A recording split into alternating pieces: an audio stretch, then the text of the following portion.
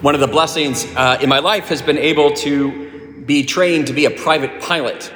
At my first parish, one of my parishioners was a flight instructor and invited me to get involved with the Air Scout Explorer post in Topeka, and as part of that, I learned how to fly. And as you might notice in most airplanes, there are two seats for pilots to sit. Normally, the pilot flying is in the left seat, but there's also the right seat, and there's two sets of controls so that either seat can be the pilot. In fact, in the big airplanes, regularly it's either or. There's the pilot flying and the pilot not flying. This comes in really handy when you're learning how to fly, because that means me, who had never flown, can sit in the left seat as the pilot, and my instructor can be in the right seat, which is really good because he knows how to fly and I don't. So you learn how to take off. That's nice. But then I can turn to my flight instructor and say, I don't know how to land. Can you do that? And it's nice because he can. As they say in flying, takeoffs are optional, but landings are mandatory. After you've taken off, you're going to come down one way or the other. So it's good that you have a flight instructor. And, you start by learning basic things like how to keep the plane level in the sky and then how to turn gently. And, after you've learned the basics of flying, though, you start to practice what happens when things go wrong, what we call emergency procedures. So eventually you get good enough where you're flying around. I'll be flying nice and level, like this is easy. I'm getting the hang of this. And my flight instructor will reach over and just turn off the engine. He's like, now what you gonna do? You just lost your engine. I'm like, I know, why'd you do that? Like, all right, what are you gonna do? And so you practice this, so that you can see, all right, I just lost my engine. Is there an airport in sight? If you're a small airplane, no. If you're at 40,000 feet in a big airplane, you can probably glide somewhere. If you're at 7,000 feet in a little airplane, probably not going to be just a runway down there somewhere. So probably what happens if you lose your engine, you're going to look for a spot to land, because contrary to popular belief, if an airplane loses its engine, it does not fall out of the sky like a rock. Okay, you just become a glider. So you're not going to go up, but you could go down gently, gracefully even. And so if I lose my engine, or my flight instructor turned it off, I'll start looking around. Okay, where's a nice field? Okay, there's a nice one. Nope, that has a herd of cows in it. Don't want to hurt the cows. And so I'm going to look and say, okay, there's one that doesn't look like there's any fences, or I'm trying to avoid power lines. You make do with what you got, but it's not the end of the world. I am going to find a place to land. But the most important thing that you are taught when anything goes wrong in the airplane, maybe it's not as serious as losing an engine. Maybe it's just the door popped open, or, something like that. The phrase that every flight instructor will repeat over and over, no matter what happens, fly the airplane. Fly the airplane. Those three simple little words, but you would be amazed how when something goes wrong, a new pilot especially will panic. Oh my gosh, what's going wrong? And they'll start to be like, I should call air traffic control and tell them I'm in trouble. And by the time you've done that, you've probably flipped your plane upside down because you're panicking because the door popped open. So don't panic. If things start to go wrong, fly the airplane. Okay, then you can start to maybe diagnose what's going wrong. You can pull out a checklist in an emergency and say, okay, I've got a loss of oil pressure. What can I do? Or my fuel pump went out, or maybe my engine did go out. Maybe I can restart it. But the first thing you have to do is just keep doing the right thing to make sure the airplane stays right side up and it's not going to hit something. It doesn't do any good to fly into a mountain while you're trying to fix a light that went out. Fly the airplane. It's the number one rule in any emergency.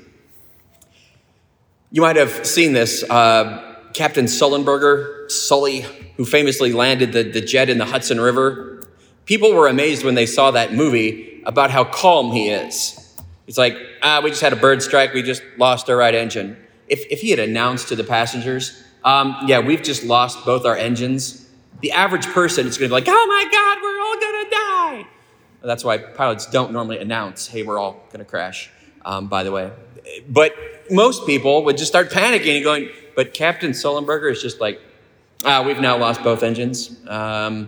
He's looking around. Can I make it back to the airport? Negative. Can't return to the airport. What about Teterboro? No, big buildings in the way. Can't go there. And he's just so calm. What do I have? Looks like we're going to be in the Hudson. Tower, we're going to be in the Hudson. We'll catch up with you later. And then, just as matter of fact as ever, I'm just going to land in the Hudson River because that's all I got. And that is not a sure bet, by the way. I mean, things hang off airplanes, and there's just as likely you're going to land in the water, and it might just go tumbling all over the place if a wing hits wrong. But he's just so calm. Why? Because he had a flight instructor that probably every now and then just said, okay, Sully, you lost her engine. Now what you're going to do? He's like, okay, well, first thing I'm going to do, I'm going to fly the airplane, which he did under pressure. Like, where am I going to land? It's New York. This is a bad deal. No fields. A river. That's what I got. Got a river. And he just did it. Fly the airplane. I bring that up today in light of our readings. There's a connection here. Because we have both in the first reading and the gospel a case of these widows. And oftentimes, the way we interpret these scriptures is look at these widows who were willing to give all they had. Like this widow in the first reading, she's got nothing left. But she's willing to give to Elijah when he comes. And the widow in the scripture has nothing, but she's willing to put her little 2 coins in the treasury. And so often we look at this as like, isn't that incredible generosity? They give all they have. And that's certainly one way to look at it. But in light of all that airplane nerd stuff I just gave you, some people out there are like, oh, that was cool, Father. Other people are like, what the heck? Why airplane nerd stuff? Here's why the airplane nerd stuff. Because I would propose that maybe another way to look at these widows is that even though they were down to the last that they had, that their lives look pretty bleak, they kept doing the next best thing. They kept flying the airplane, so to speak. What the widow in our first reading, she's literally got 1 meal left. She is certain that she is going to die. This plane is going to crash. What is she doing? Well, she's not sitting around sulking. She's not running around screaming either. Oh my gosh, we're all going to die. What's she doing? She's like, all right, what do I got? I've got 1 meal left. All right, I'm going to cook that meal. I'm going to go get some sticks. I'm going to cook that meal, and it's going to be the best meal I ever made. It's going to be our last meal, and then we're going to die. It's pretty calm. She kept doing the next best thing that she could do. What else could she do? Well, one thing I can do is I can cook this last meal. If I'm down to the last meal, by golly, I'm going to cook it. She flew the airplane. She's going to fly it right until it crashes into the ground. The widow in the gospel today, it appears that she is down to her last 2 coins. Jesus says she gave all she had. If you've got 2 coins left, think about why is it that this widow would put them in the treasury at the temple? Well, it's probably because she just kept doing what she's always done. What control does a widow have that has only 2 coins left? Well, she's in control of what she does with those 2 coins. And I'd like to imagine that she's a widow. That means when she had her husband, maybe they were well off. Maybe they were one of the wealthy people who every week went to the temple treasury, and they were the ones who put in large sums. I bet any widow that goes to the treasury with her last 2 coins had developed that habit over a long life. Why is she at the end? Because that's what she does. She's been there when she had a lot of money and put it in the treasury. Now she has hardly any money, but she's going to keep doing the next best thing. As Father Mark often says when we're talking about stewardship renewal, 10% is 10%. This has been a hard year, so maybe there's a lot less money to go around, but 10% is, you can still do that. And this widow probably just got in the habit of her whole life of being generous, and now she's down to the very end. What's she going to do? Fly the airplane. Just keep doing what she was doing, put the 2 coins in the treasury, and let God take care of it. I think that is so important for all of us in our spiritual life, because we are pretty good about getting by when everything goes well. When it's a clear blue sky, the airplane is handling great, I can just put it on autopilot, take my hands off, look out the window and say, hey, this is nice. No flight instructor there to keep turning things off. Just enjoy it. But when things go wrong, and sometimes they go really wrong, that's when we really have to put our spiritual worth in there and really hunker down and fight. And you don't fight by doing extraordinary things in emergencies.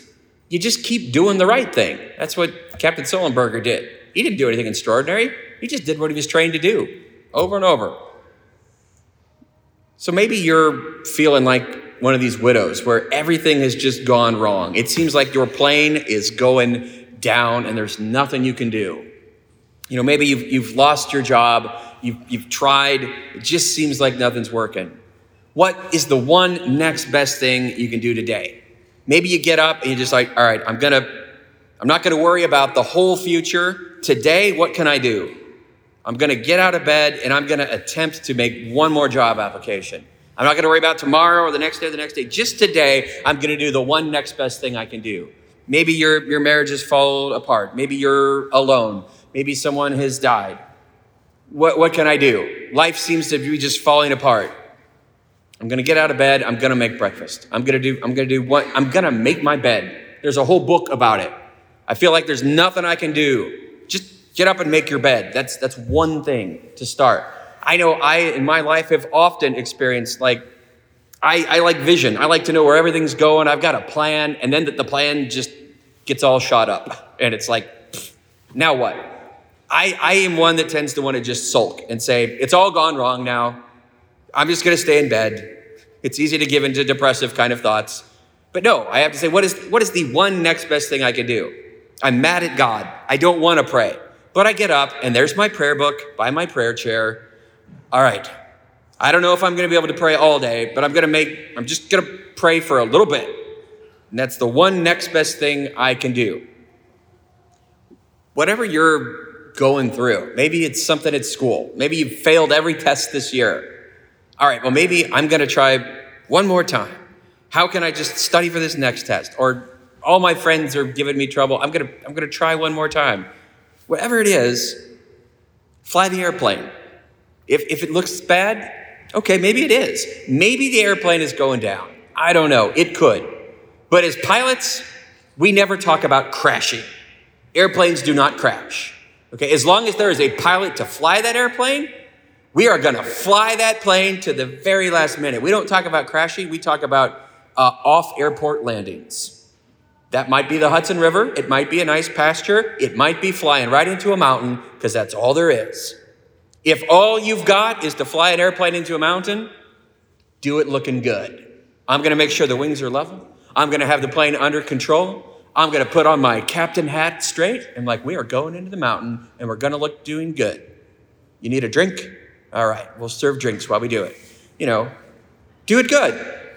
And maybe, just maybe, it's not the end. Maybe a miracle happens. Elijah shows up like in our first reading.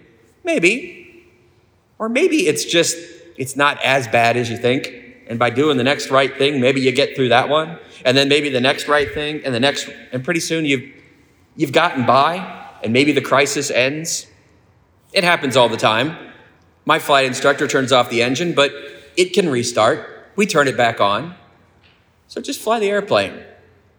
Whatever you're going through right now, just know God sees it. It's hard. It can be really, really hard. There are serious problems that can go wrong with our little airplane. But it doesn't help to just sit in bed and say, well, I guess I'm going to crash. Or to run around screaming, it's all going wrong. Oh, no. Just fly the airplane. Whatever you're going through, I pray for you. We're all coming out of COVID trying to get by. It's all a mess. There's plenty of ways to say the airplane is broke. Okay? It's okay. What's the next best thing you can do? Small, whatever it is, whatever you're going through, whatever's wrong with your airplane, keep going. Just like my flight instructor always told me, fly the airplane.